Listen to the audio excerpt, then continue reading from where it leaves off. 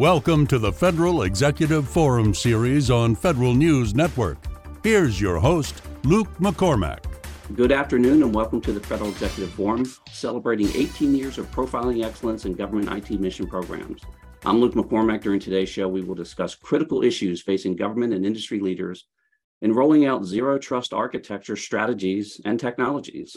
With me on today's show are Wayne Rogers, Zero Trust Lead, Department of Education; Shane Barney, Chief Information Security Officer, USCIS; Chi Kang, Deputy Director for Cyber Operations at NOAA; Campbell Palmer, Senior Director, Solutions Architecture, Lumen Technologies; John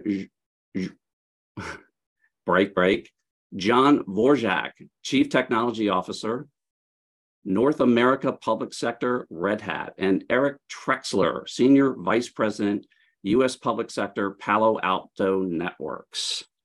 Well, it's been a couple of years since the Cyber Executive Order came out, and I think it's been a year and a half since the Zero Trust Architecture guidance came out from OMB.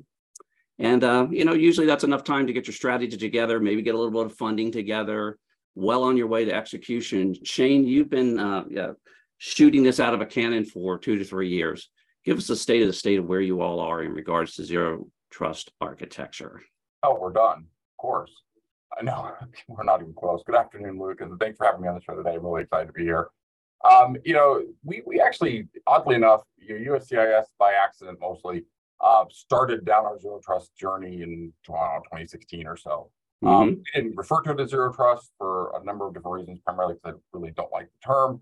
But we, as a cloud-heavy organization, quickly recognized some of the value that cloud offered us in terms of what we could do from a security front, and begin implementing much of the technologies that go into play, especially as some of the core technologies, some of the key aspects that you're going to need to even begin down your zero trust journey. And so we started doing that early on. We got single sign-on right. We got that 100% across the board. We got role-based access right. We got that done 100% across the board.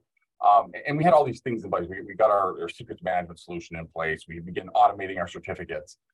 We begin, the security program, we began heavily investing in automation and big data sort of solution. And so all these things were sort of pre-zero trusty things that you need to have done before you begin tackling these big pillars. And so when the order dropped, one, it wasn't terribly out of line from where we were already heading, so that was useful. But that being said, there are aspects of it that we are still going to be working at and going to be working at for some time. But I think in terms of where we are today and where we're working towards, I think from much of the networking pillar and the data and the user pillar, identity pillars, we are well on our way there. In many ways, we will easily meet the 2024 due dates. But in other areas, we're going to be like many agencies, still kind of trying to push that envelope and trying to figure it out. Data in particular is going to be a particular challenge for everybody, but for USCIS in particular, given the volume of data we're talking about in the forever changing landscape of immigration. So, you add all that together and, I think we're in a good place. I wish we were further along. I wish we had more resources. I wish we had more funding, but I think that's a wish that goes across the board. Sure. And you just learn to manage those risks, right? And I think you all have done a splendid job with that. So thank you for that outline. Chi, NOAA certainly recognized has a very tight cyber operation. So hats off to you all for that. Give us a state of where you all are on your zero trust architecture journey. Good morning. Thanks for having me on the call here today. Similar to Shane, I think a lot of the things that are identified in the zero trust strategy by the OMB directive, these are not new things. These are mostly good IT and IT security practices. So I think a lot of organization has already been down towards that journey. It's just now being brought under this one umbrella and really being categorized as a set of initiatives. So similar to Shane, NOAA started a single sign-on journey, right, to make sure that we had phishing-resistant MFA across the board. There are challenges here at NOAA because we have a combination of federal employees, associates, but we also have commissioned officers as well as foreign nationals that are within our ecosystem. So things like typical CAC is not a end-all be-all solution for us. So we have to make sure our identity solutions are FIDO token compliant, et cetera. But nonetheless, right, focusing on the identity pillar, And some of the previous initiatives, right? CDM phase 1 really addresses the devices with now some caveat changes. Identity pillar, CDM phase 2, they used to call it, right? So we have already kind of started down that journey. A lot of the stuff under the network area, previous directives, either it be 1801 for encrypting HTTPS traffic, or it be some of the previous E3A type mandate for some of the strategies organization had for consolidating DNS queries for doing encrypted DNS. So NOAA's been in a situation where we've adopted all of these previous directives and done so with some rigor. And what that has allowed us to do is when M2209 dropped, we're like, well, a lot of these really match up to previous initiatives, but there are tweaks that needs to be had. So from our perspective, a lot of the mandates that are in the directive, we feel pretty comfortable with, and a lot of the areas we've already made a ton of progress, but it is a little bit of tweaking that we have to do in the previous roadmap that's been established. So here at NOAA, we've been really looking at the current roadmap that all these programs and service providers and enterprise service providers within NOAA, and what has to be tweaked to align to M2209. And some areas are relatively small gaps, but some areas are definitely a little bit larger.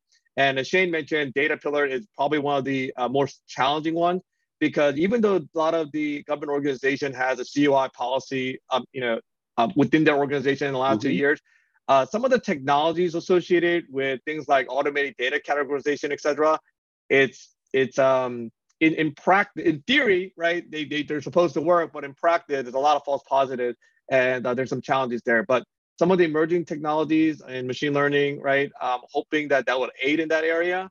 But similar to Shane's organization, we see that being one of the more challenging pillars, given that there hasn't been many previous initiatives that we could rely on.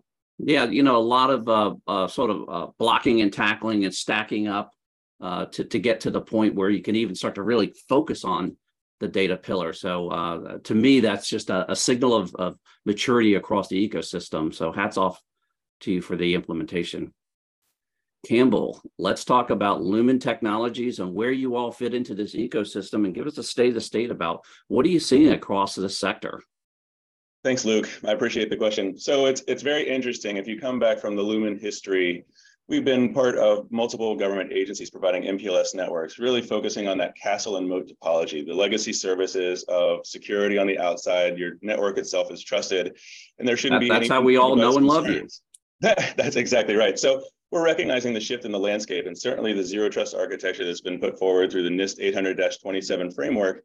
We had to pivot, and being a network backbone service provider, it's ultimately recognizing that we have a lot of value to bring to the zero trust architecture overall, but there's no endpoint and there's no end device solution for every single agency. So we're there to help support and deliver those capabilities. So from Lumen's perspective, we're one of the world's largest internet service providers, and we have our internet service network that's integrated with our Black Lotus Labs platform that actually allows us to capture zero-day security vulnerabilities that we can ultimately incorporate into our security operations teams to be able to communicate any type of incidents that take place inside of a particular agency. We also offer a framework for an acquisition strategy to obtain zero trust architecture frameworks using the EIS contract, leveraging Black Lotus Labs, our security operations team, our partners that can help build out those policy enforcement points, and then fully integrated with our security operations team, where we have a SIM and SOAR function that at least allows some level of automation for those endpoint devices. It's key, though, as part of zero trust to be certain that you have strong authentication, that you have identity management, and that's where we're going to be partnering with a lot of our other partners in the marketplace to ensure that we have that capability to bring that all-encompassing offer. And again, our goal is to make sure that we have that acquisition approach, that we can provide a fully managed service offering. Ultimately, agency CISOs have the responsibility of delivering that authority to operate to their agency. Part of the Lumen portfolio is offering managed services support that would aid the agency CISOs in the development of the system security plan and documentation to allow for that zero trust framework to be adopted into that agency's portfolio. Nice little catch on the EIS too. I like that. That's could be a nice easy button for a lot of these agencies. John, Red Hat has been a staple here in the modernization in a modern way of these environments. Give us a state of where you all fit into this zero trust architecture framework. Yeah, thank you for the question. And going back to what was just stated, there's not a single solution for all the problems that we're facing with zero trust, and certainly we understand that. at Red Hat. A big focus for us in the past couple of years has been working with our ecosystem partners and to ensure that everything that we're providing in terms of platforms around OpenShift, our Kubernetes platform, Ansible, our automation platform, is compatible and works well with our partners. So we like to say, like, we're sort of the neutral vendor that works with everybody, and from a platform perspective. A couple of things we've been doing.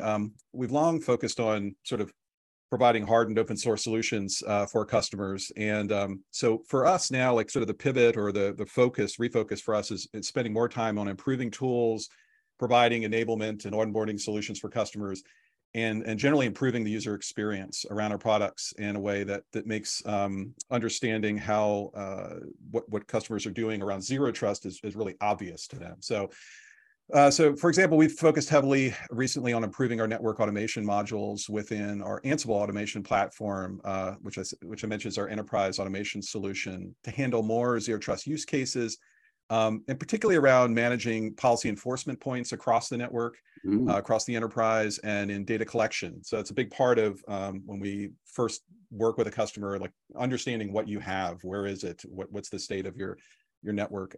So there's a lot of data collection that we focus on. Another thing we focused on, we have a product that we recently incorporated into Red Hat a couple of years ago with the purchase of StackRox.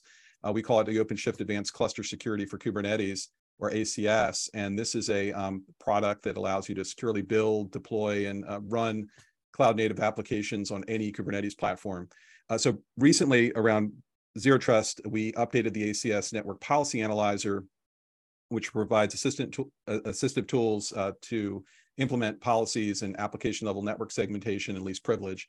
And the goals around this is to make the product more and more aligned with the detailed requirements of Zero Trust.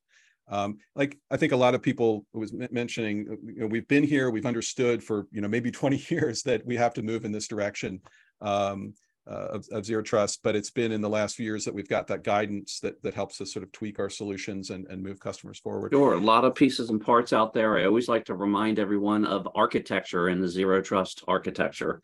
It is an architecture, and these pieces snap into place, many of which have been pursued and implemented along the way as been described here. Eric, Palo Alto, you all are right in the catbird seat here. You're right in the middle of all this. Give us the state of what you're seeing out there in regards to the implementation of this architecture across the sector. Sure. Look, we've been involved with Zero Trust since the beginnings of 2010 timeframe, delivering capabilities to customers to help them out with their Zero Trust architectures. I think the first thing we need to get down is, when we're talking to customers, what are they looking at from an architecture perspective? How are they thinking about Zero Trust? We still see customers coming to us asking for our Zero Trust product, and it doesn't work that way. We still see customers turning Zero Trust into a verb and saying they want to Zero Trust something. So it's really about driving to what are the outcomes you're looking to gain? What are you trying to get? And there is no one fit all solution. We're the largest security company in the world, and we can't meet all of your requirements. The DoD has 152 activities they look at. 20 of them are policy, procedure, services. The remaining 132, even as the largest company doing cybersecurity in the world, we meet 118. So this is a whole of world problem. We need to sit down with our customers.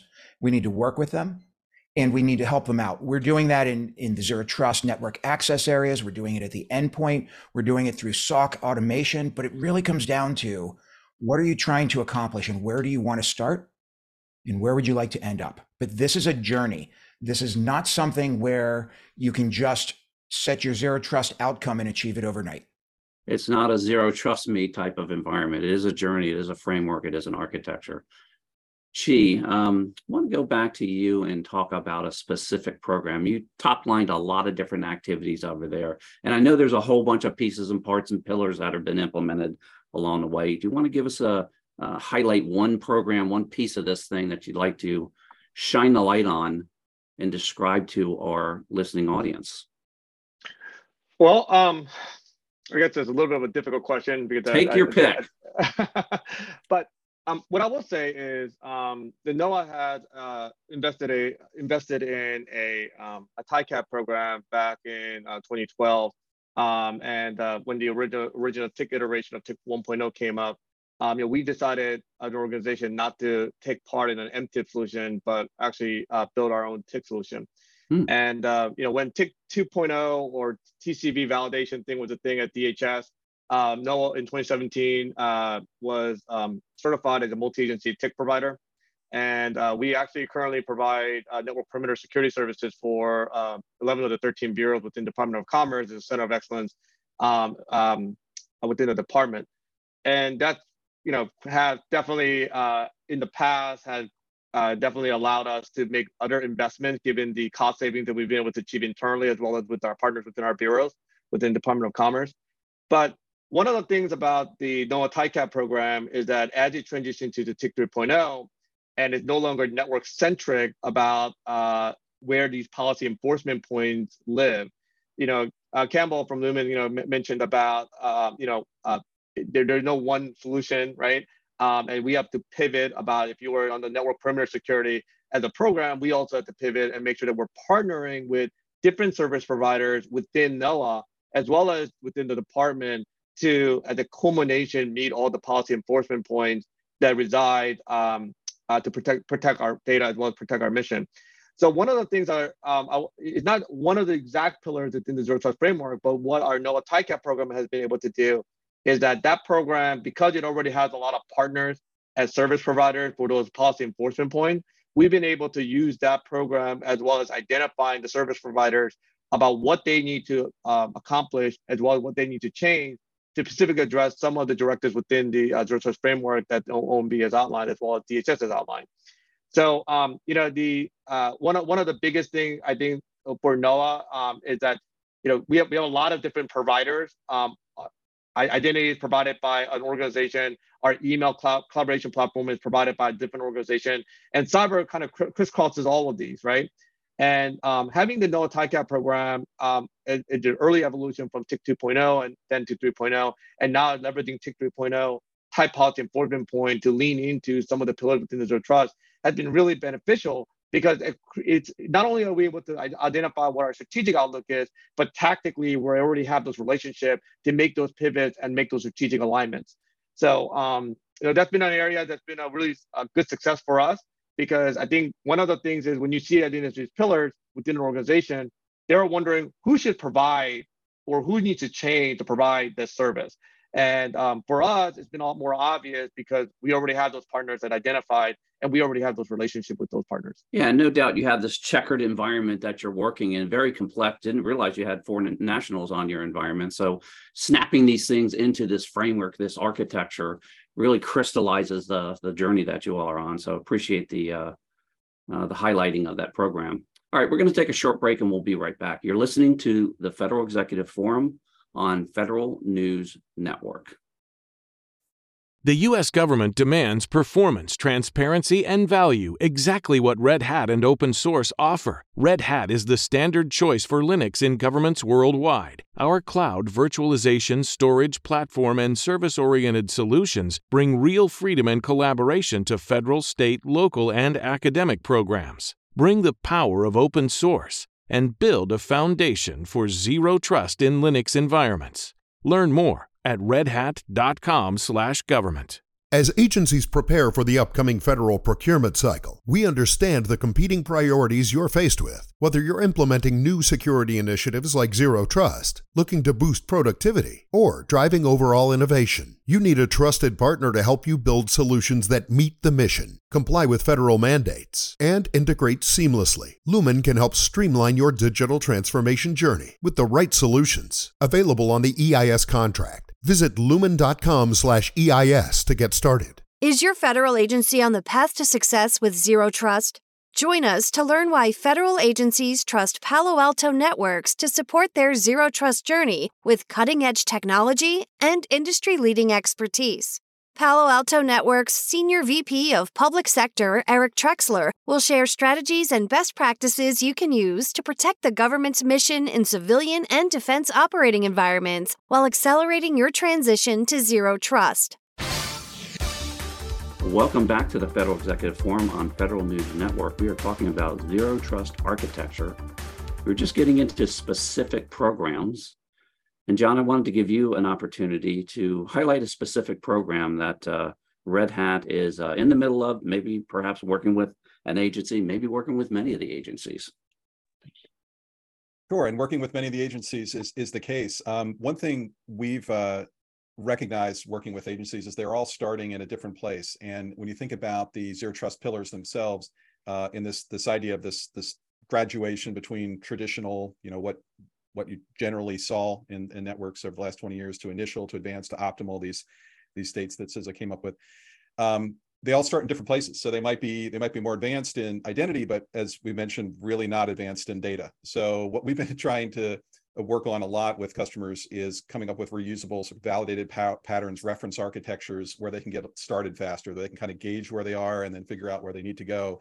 So without a specific program, a number of these programs what we've seen is interesting is the ability to just sit there and assess where you are, figure out a path forward, and then use these validated patterns.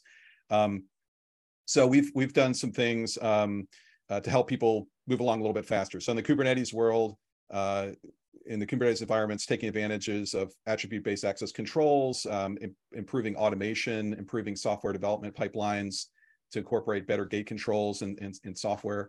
These are the kinds of things that we're seeing are getting some early adoption. Now, it's not possible to implement a sustained Zero Trust architecture without a liberal application of automation. So a big part of what we've seen is the successes is those who are embracing automation early on recognize that this is not a thing we're going to have a bunch of humans making decisions at policy enforcement points, that we need automation to handle those things. That's where we've seen success a little bit faster. So embracing that, understanding, and also recognizing that you don't need to rip and replace everything. And that's really not even realistic. What we're seeing is using the existing controls that are in the network and that are provided by many vendors today. Some of those may not be easily managed centrally, but there's ways through automation to control those policy enforcement points, even though, let's say they're 10, 12, 20 years old, to get some value within the network and get step towards Zero Trust. We'd love it to have greenfield scenarios where we can snap our fingers and just start over, but that's not the reality. So we've seen a lot of sort of that recognition of, hey, what do I got today that I can use today? What are ways that I can improve on that environment without having a huge spend? I need to do something kind of quick. So those are the kinds of where I see the light bulb go off, and the happier customer are those who are recognizing that there's a path forward that doesn't involve starting from scratch. Sure, and all of these environments, it's sort of a Lego block type of situation, and I applaud all the suppliers here for making sure that these things can snap together fairly seamlessly and not be painful in regards to the implementation of this. Eric, you talked about this very issue, right? There's no one magical way to do this. It's all hands on deck. Give us an example of that, if you would. Yeah, so we've got an organization with several 100,000 employees. They were using 9 separate major security solutions across 6 vendors, and that's abnormal. Normally, you'll see somewhere upwards of 30 into the hundreds of security vendors that customers are using. They were using our Prisma Access solution. We delivered them capability, user access from anywhere, higher level of security, any device, any application. We're controlling the data. One platform, all of the benefits. We're seeing more and more large enterprises go in that direction. This is an area where the commercial space is clearly lapping the federal government, many times because of size and scale challenges, legacy challenges, and the sheer number of products out there. So, John, I'm with you. Automation, we don't have enough people. There's somewhere 500 to 700,000 people in America alone, or jobs where we're short. We can't do it with just throwing human capital at the problem because it doesn't exist. We've got to drive on automation. We believe strongly at Palo Alto Networks that consolidation is a key also. The government and our commercial customers, I don't care if it's state, local education, federal level government, US, global, or enterprise commercial, it doesn't matter. Customers are not good at integration. And what we end up playing is Jenga with security. At some point, it just all falls down. Right? So we've got to consolidate, get fewer vendors, better integration, fewer contracts, less training for our people. We've got to integrate our people. We're seeing movements, but it's not fast enough in that direction. So we're driving hard, and there is no one vendor, including Palo Alto Networks, that can solve all of their problems. John mentioned identity. Identity is the key first phase. We don't even play in that space. We do, but through partners. So we've got to all work together, but we believe in consolidation and bringing it together. One of the benefits that we're observing in the space is we bring artificial intelligence to bear. Once you understand the data sets, it is much easier to apply artificial intelligence to security problems. When you have a customer that is trying to link together 50 different security solutions, it is impossible for any vendor to apply artificial intelligence against those problems. We just don't understand the data. We don't have normalization and rationalization of data. So there's some benefits to the consolidation in addition to higher security efficacy. Consolidate, simplify, makes a lot of sense, and good catch on the AI aspect of that as well. Shane, every time we look, you all are 2.5 miles ahead of the majority of the agencies, I would say. Can you give us a state of the state and perhaps maybe a specific program that you'd like to highlight inside of this architecture framework that you all are pursuing? Yeah, well, I'm glad we mentioned AI, because we can't go at least 5 minutes without mentioning AI recently, it seems. And we need another audit or two on AI as well. I'm joking, please, no more audits. I think that, we've done a number of things really quite right. Sometimes by accident, sometimes on purpose. But whether I think one of the things early on that USCIS got right was giving the CISO the ICANN program, I as the CISO own identity. That enabled us to do things that really was very difficult for other organizations to do. But I think if I was really to highlight something that I think we've been wildly successful at, and it's been touched on by several people here already, is the importance of automation. We quickly realized early on, and actually, you were DHS the CIO during some of this, when we had our first real kind of big cloud incident. And it was really a matter of us not fully understanding how to operate in the cloud as much. It wasn't really much of an incident at all in the end. But what it did teach us is the value of automation and the importance of what it is, and not just for the developers. What we quickly learned that if the developers are able to do things via programming, so can we. And it was really our first foray in kind of exploration of security automation, as it were. And it was we were very new to it. And in fact, in 2015, when we first started deploying some of the solutions around it, honestly, we failed the first 3 times we did it. I can tell you 3 very distinct ways how not to do it. But we'll say that for the lessons learned. Yeah, no kidding. But we ultimately one of the things that with security programming we have done is sort of developed, we kind of adopted the agile mindset, where failure is not failure, failure is learning, and you learn, you move on, you learn, you move on. And so we took from that, and we learned, and we took from the next failure, and we learned, and we got it right. And then one of the other things we decided to do is, because we were automating specific tasks. These were tasks that were manual to begin with, and now we're going to automate them. We knew how much time manually those tasks take and approximately how much it costs us to run those manual tasks, because it had dollar value to it. And so every time we would execute one of these automations, we could actually tell you the dollar value of that, the value of it. It's not really a 1-for-1 kind of a ratio, but it did give us an indicator of sort of a return on investment. And I think in the first year that we were somewhat successful at automation, I think we managed to save like $600,000 or something like that. We thought we were the coolest thing since sliced bread. I think right now we're on track to do closer to 20 million this year. We've gotten very, very, very successful at it. And so much so that we begin looking at security very differently. If you are going to operate in the cloud and your infrastructure is code, that also means your security is code too. And so, we started changing the actual nature of our workforce. You go into my SOC, and there are SOC analysts and security analysts and threat hunters and all the normal sort of SOC kind of people you'd have, as well as a development team. And because every cloud incident I've ever worked involves development. So we started also looking across the spectrum of what I owned as a CISO in terms of operationally, and what really was of value for us to automate. So we started looking at things like secrets management, automating the ability for us to do that. We looked at certificates and said, well, that too should be automated. Why are we doing manual certificates like in the past?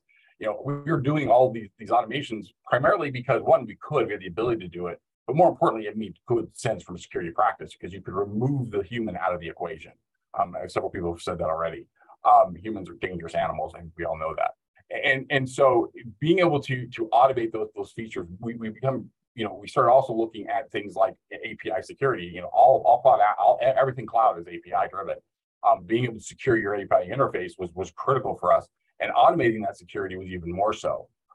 And then finally, we really started looking heavily at our data intake. When we were primarily an on-prem organization, we probably took in a half a terabyte worth of log data a year. It stayed fairly static. It never really changed. The minute we started jumping into the cloud, the amount of logs that we were ingesting started going up exponentially. Pretty sure by this time next year we'll be in the neighborhood of 20 terabytes in a day. That's well beyond human capabilities. This is where automation becomes your friend. But we also started realizing that a lot of times when we talk about automation, we talk about SOC automation. Automation, from my perspective, and I think this is where we've gotten very successful as well, is applying it beyond just the SOC. This includes risk management, this includes governance, and even policy. And so we are now looking at how do we automate documentation. I can't. It drives me absolutely bat crazy that I have people filling out documentation. I can't handle that. When in fact we can probably automate vast portions of that. How do we automate a lot of our risk management, our ongoing authorization program, and really, I tell my team all the time, I'm after the ATO in a day, dream. That I think these things are possible. They're very doable, and I see the application of the automation program that we put in place as sort of really, just sort of chinking away at how we do that. And like I said, I think that USCIS has really kind of blazed the path in this way. So much so that one of the things I'm always saying to the CISO Council and DHS is, if you're putting out new security contracts and they don't have development teams built into it, you're probably doing something wrong. They are so critical to your operation. Yeah, it's a good catch there. And 20 million is a real number. And yes, human beings, a precious commodity. So very interesting aspects of what you're automating there. ATO in a day is a dream. Continuous monitoring, also a very important aspect of this. Campbell, Lumen Technologies, gives us an example of a program that you'd like to highlight in regards to the ZTA. That's a great one. So I have to commend a few different agencies that we're working with on their recognition that it's time to adopt and transform. Some agencies are a little bit more risk averse than others. And I think that CISOs and CIOs are constantly balancing that management of risk with network transformation and figuring out a path where you can develop parallels and try to avoid a lot of the congruencies that you see between those two. I think of secure access, service edge. I think of SD-WAN integration into an agency topology as they're moving away from legacy networks such as MPLS and moving forward into internet-bound environments that you still need to manage and maintain that risk framework and the integration of our TIC infrastructure, the Trusted Internet Connection infrastructure, where they have the policy enforcement points associated with that. Several agencies we're seeing as they're moving from one contract to another, they're taking that adoption opportunity to bring in new capabilities and new technologies, leveraging the benefits of partners such as Palo Alto, integrating into a network service provider such as Lumen, and being able to get the benefits and the economies of scale to really build out that zero trust framework. I think it's fair to say that malware attacks are here to stay, and they're going to be constant. We're all likely to undergo some type of exploitative event inside of the agency or your organization. The bad actors are prevalent and they're ever evolving. It's the only way that we can really focus on recognizing that we're going to have bad events that are going to take place. So build up a framework and a policy that includes that DR and COOP capability to mitigate those zero-day events. Work with your vendors and your partners to allow for an understanding of that policy adoption to incorporate security event monitoring, automation of the application integration that takes place to ensure that we are able to manage the downtime, minimize the impacts, and recognize that you're constantly going to be under attack. So work with and partner with your vendors and your customers in order to ensure that you're building out the right architecture. So I do want to commend a lot of the agencies that we're working with as they're moving forward to that zero trust architecture, moving into that world of identity management. You have human and non-human entities. Machine learning is certainly ever prevalent, and that machine-to-machine interaction is going to be constant. And so building out the APIs and the enforcement points and being able to incorporate that into the security domain while recognizing that there's constant attack coming in from the outside, managing those attacks, recognizing the overall risk posture associated with that, and then developing that policy optimization through governance and compliance will be a huge benefit to how agencies are able to be successful. So we have a few that we've been working with as they're going through that transformation from that legacy MPLS environment over to internet. We really want to commend them on that adoption of that zero trust framework that they're incorporating into their overall framework as they're moving to SD-WAN, secure access, service edge. Well said, and appreciate that that migration path that we're talking about there. Let's talk about priorities. Eric, I'm going to ask you to give top priority that you all are focused on at Palo Alto this year. Already mentioned it, consolidation and securing our customers, helping them consolidate their infrastructure to drive up security efficacy. You look at a program like the DISA Thunderdome program. It's a large replacement, not everything, for the joint regional security stacks that are reported to have cost billions of dollars for the government, never reached their full potential. Lower cost, higher reliability, much better on the latency, multi-tenancy capability. Users can access NIPRNet from anywhere, any device, all of their applications. That's a great thing for the government. So we're spending a lot of time helping bring our customers into the modern era. I think COVID taught us a lot. It accelerated a lot of programs for our customers, but consolidation is my answer. We're going to help them reduce the complexity, simplify and secure and streamline their security frameworks and achieve the goals of the future. I think, as Campbell said, like, the adversary is not slowing down. They're speeding up. I mean, it's getting worse and worse and worse. We've got to simplify and streamline. Consolidate, simplify, secure. We really do appreciate that. We're going to take a short break and we'll be right back. You're listening to the Federal Executive Forum on Federal News Network. The U.S. government demands performance, transparency, and value, exactly what Red Hat and open source offer. Red Hat is the standard choice for Linux in governments worldwide. Our cloud, virtualization, storage, platform, and service-oriented solutions bring real freedom and collaboration to federal, state, local, and academic programs. Bring the power of open source and build a foundation for zero trust in Linux environments. Learn more at redhat.com/government. Is your federal agency on the path to success with Zero Trust? Join us to learn why federal agencies trust Palo Alto Networks to support their Zero Trust journey with cutting-edge technology and industry-leading expertise.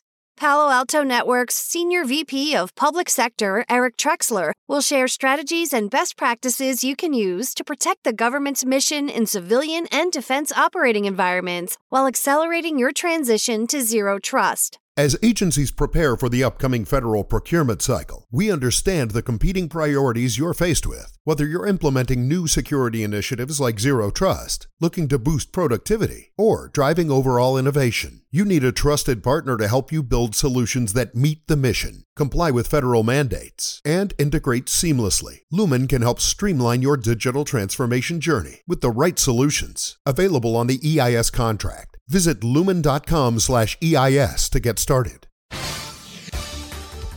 Welcome back to the Federal Executive Forum on Federal News Network. We are talking about Zero Trust architecture. We were specifically talking about priorities. Chi, top priority for you at NOAA? For us, workforce development, attracting the best talent in the industry, right? We're all fighting for the same pool. And in order to do that, right, we need to have some things lined up in order to be able to attract the best talent. Shane mentioned about making sure you have development teams in your SOC, making sure that those outlets exist, making sure that we have automations for some of the benign and mundane tasks, and the intrusion analysts or incident response handlers that we have are doing higher analytics or more in-deep research, doing threat hunting, right? So part of it is having the cool toys, the technologies, but also part of it is having a certain level of maturity, because if you're trying to attract the best talents within the federal government as well as within industry, you have to make sure that you have the technologies, the product. People don't want to be experts on tools that are outdated. They want to be experts in tools, emerging technologies. And in order to make sure that we're attracting the best talents, we want to make sure we're doing a combination of things so that we have the right skill set for us to really implement some of the things that we want to do in our strategy. Talent, always a priority. The right talent, number one priority. John, Red Hat, top priority for you all this year on this topic? Yeah, so heavy collaboration with our ecosystem community to ensure that Zero Trust solutions work well together. We're really passionate about this. As we mentioned many times, it takes a village and then some to implement Zero Trust. And it's not as we've said, it's not a single vendor solution. So as platform providers, Linux, of Kubernetes environments, of automation. We want to make sure that these great products that are out there are compatible with our environments that exist throughout the federal government. To that end, we're doing a number. We've over the last year done a number of these sort of government and industry programs to prove out zero trust. For example, there's the Advanced Technology Academic Research Center, ATARC. A number of vendors are working together through ATARC, and phase 2 right now, which is a program to bring together multiple vendors and build solutions with government agencies, build solutions that work together and we can show that they work together. So this is not the time to divide and conquer and do different things and build walls around our products. Just like with Zero Trust, we got to take down the walls and figure out the gates, how we're going to work together, how we're going to communicate, how we're going to allow telemetry information to move from one solution to another, and understand that we're not here to control the data and own that data within product. We need to make sure the customer has control. So that's a big focus for us. It's a lot of additional time. It's so you got your own product development life cycles that you're working on within each vendor, but then you're trying to figure out, okay, I've got to spend a very, a good decent amount of time making sure that I'm remain compatible and remain open. So open standards, bring in more open source. These are the things that Red Hat's so focused on. It's all hands on deck, no question about that. Shane, top priority for you this year? Actually, it's an easy one. Much to my team's unhappiness right now, actually. I've always advocated for more of a data-driven approach to security, and Zero Trust is no different.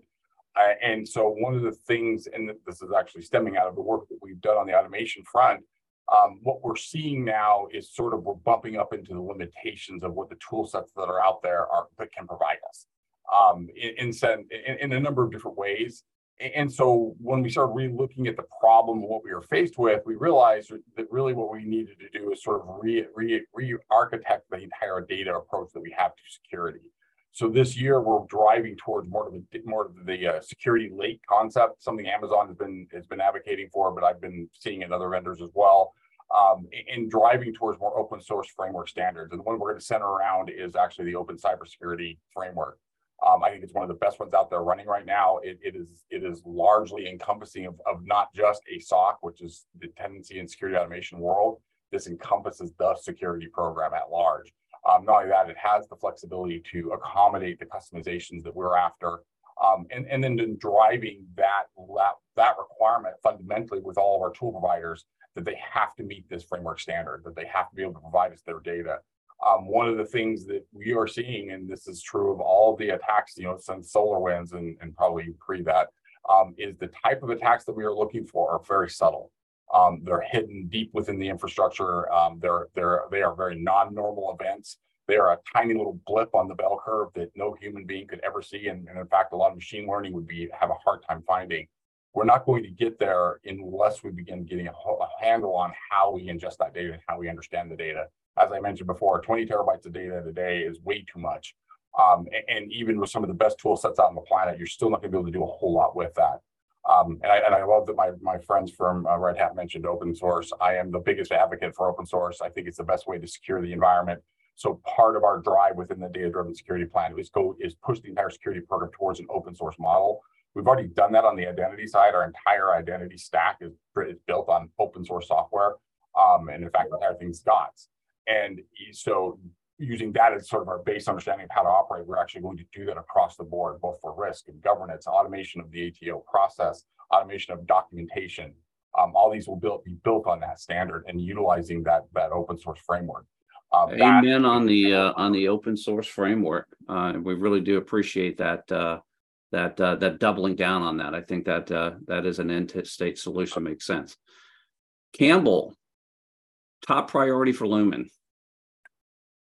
So from Lumen's perspective, Kate Johnson, our CEO, she calls it our North Star. It's our proprietary gift, and that's our network. Lumen's one of the world's largest internet service providers, making that network our proprietary gift. That focus in this upcoming year is that infrastructure build out, embedding the foundational elements such as securing our backbone using Black Lotus Labs, the security team that has the capability to monitor billions of network events that are taking place across our network every day.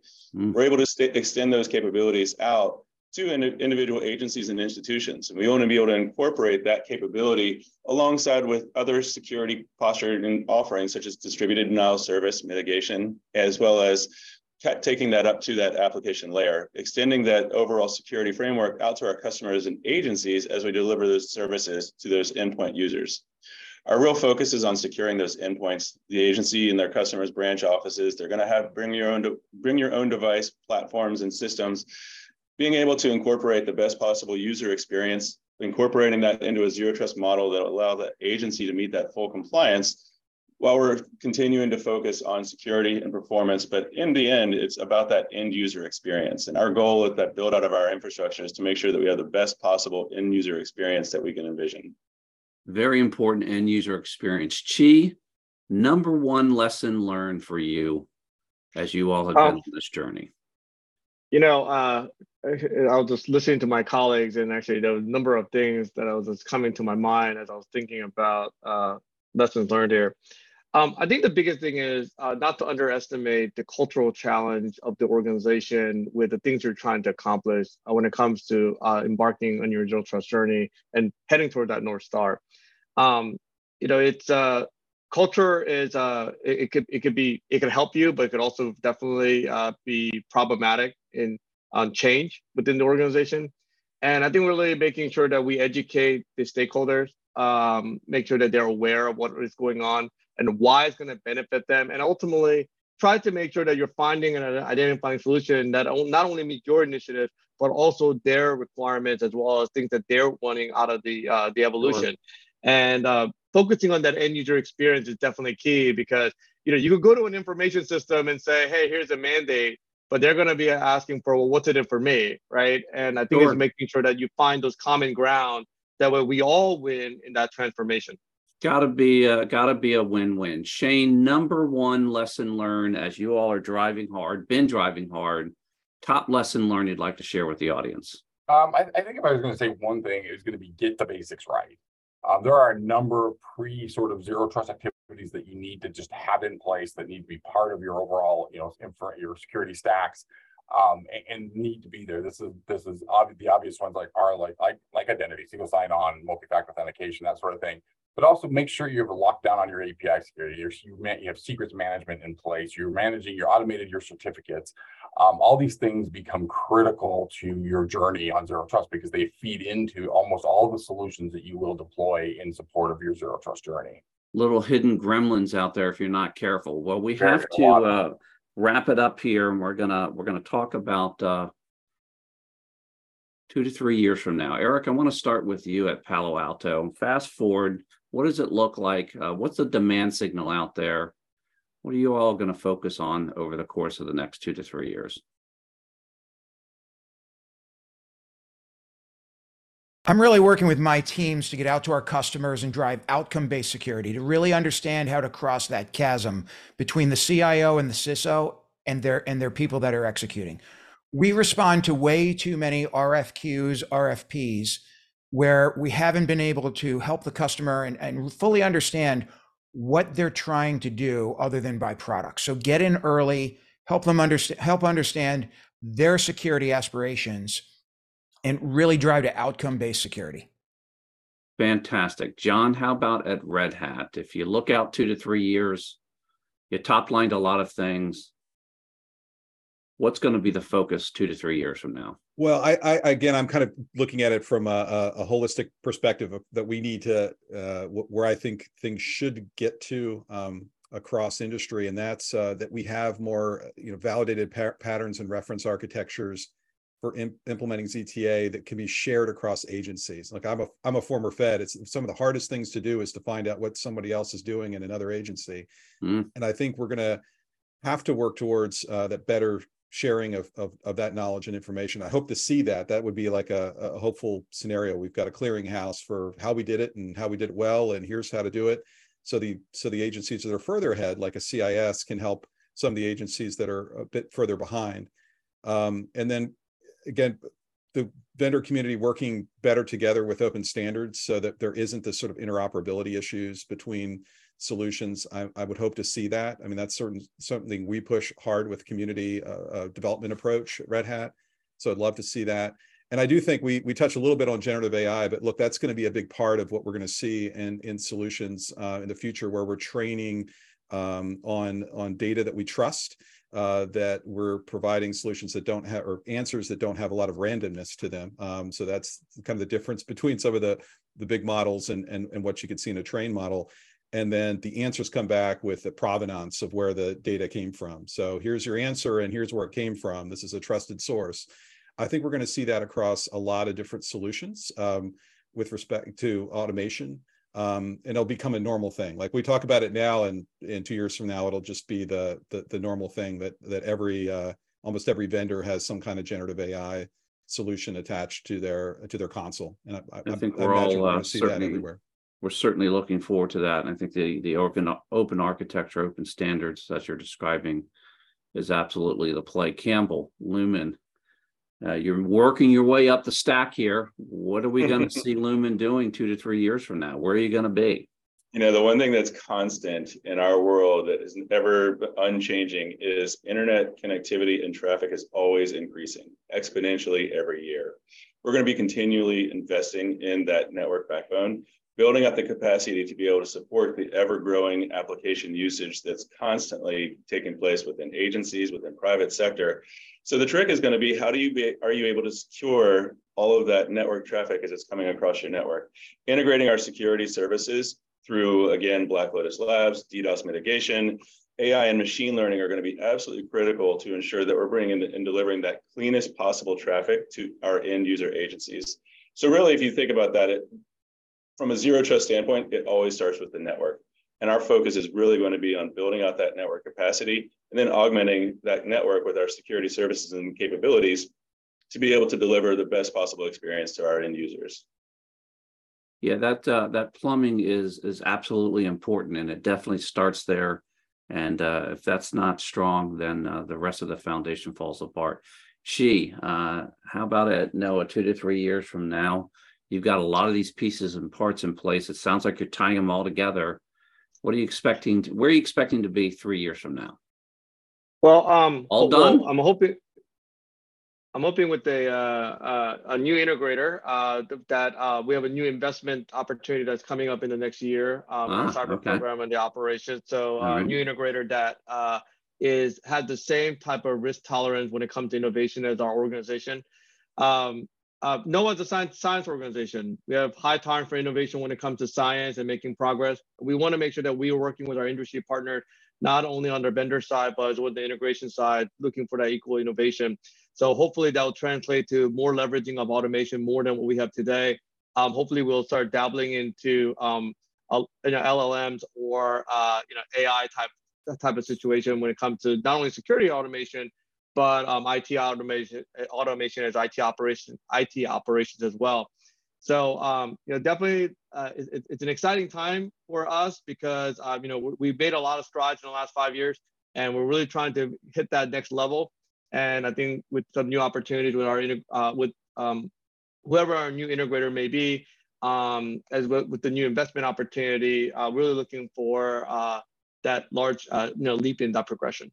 And when you say new integrator, I'm assuming that that's a new partner that you're bringing on board over the next year. Is that what you're describing? So we have a new solicitation that'll be going out in the next 12 calendar months here, and it's not it's not a follow-on to our existing opportunity within the cyber operation program. It's definitely a wider and broader scope of some of the more things that we want to be able to do. So we're excited for our industry partners, and I can't put this plug enough to say that we have a high tolerance for innovation, and we want to make sure that our partners that are looking at that opportunity to really bring their A game, and don't tell us what worked 5 years ago. Tell us what's going to be keep us at the cutting edge in the upcoming years. All right, you heard it. Chi giving a call to arms to all the partners out there. Shane, as we described, you all are always 2.5 miles in front of everyone. And 2 to 3 years from now, when we call you up and say, "Hey, Shane, can you come on the radio show?" What are you going to tell us? Is you're going to send an avatar over here because you've it won't be me. What are we looking at? An avatar here. It'll be much prettier than I am, I'm sure. It's funny. There's two things I would love to see in 2 to 3 years, and oddly enough, they have something to do with Zero Trust and don't. One, I would love to see a better framework for doing partnership between industry and the public space. And I'm talking about a true collaboration, not true partnership, not one that is driven by a contract per se, but one that's framed out in law that gives protections to the vendor side, that ensures that they can come forward. Because I've often felt that, what's good for me is probably good for them and vice versa. But the ability to share information between the two sectors doesn't currently exist. At least the protections that I believe are needed to get us there. I really believe, there's some really great vendors that I've had the opportunity to work with, who are just true partners in the space, where they'll literally stick their necks out there because they're doing the right things for the right reasons. That's unfortunate that they have to do it that way. We should have the ability to do that level of sharing and partnership, without a bunch of legalese and lawyers involved. Nothing against lawyers, but we all know what that means. The second thing I'd like to see is the actual role of Chief Information Security Officer codified in law. It hasn't been a problem at CIS, but it has been problems in other federal agencies, where because the CISO is defined by its relationship to the CIO, and the CIO gets to decide the role and responsibilities and sort of the operational breadth of the CISO, that causes a number of problems. And you see that, especially when we're pushing forward an initiative like Zero Trust, where on my side of the house, for example, I own identity. I own a lot of the things that are within the Zero Trust realm of possibilities that make it much easier for me to do things. Whereas some of my counterparts in other agencies don't have that ability, because their CIO defines the CISO in a very different way. It could be a very policy-driven job, and running that and putting that into law. Now, the one caveat I would place here is I never want to see the CISO become the auditor of CIO. That partnership has to remain. It is the most critical partnership in all IT, in my view. Balancing the needs of the business and the risks of doing business, I think have to be maintained. You have to have that partnership. So I don't want to see that broken up. I don't want to have it separated and going our own way. But at the same time, giving distinct legal authority to CISOs, I think, is going to add value. And then the kind of, in addition to that, and going back to my original point about the partnership between industry and the public sector, is actually putting out there some looser level requirements for industry to have CISO-like roles, like a counterpart that when I have a problem, I know exactly who I need to talk to within that company. I don't want to tell the company how to operate, but at the same time, if they define a job, and actually most of them are further ahead than us in this respect anyway, if I have a counterpart that I already know who I can operate because they already are responsible for in that company the same things that I am responsible for, it's going to further that partnership even more so.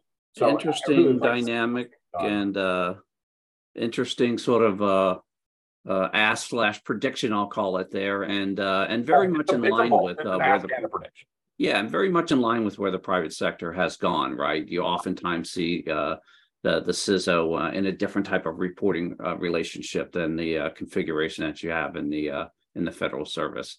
Well, we're going to have to wrap it up, and I want to say I really appreciate all the time and thank the guests for taking their time out of their schedules to help us impart this wisdom on our community. I'd like to thank the good folks here at Federal News Network that make our program so successful and enjoyable. I'd like to thank our sponsors for supporting us on this show. And most of all, I'd like to thank you that tune in every single month. You're listening to the Federal Executive Forum, part of the Federal News Network.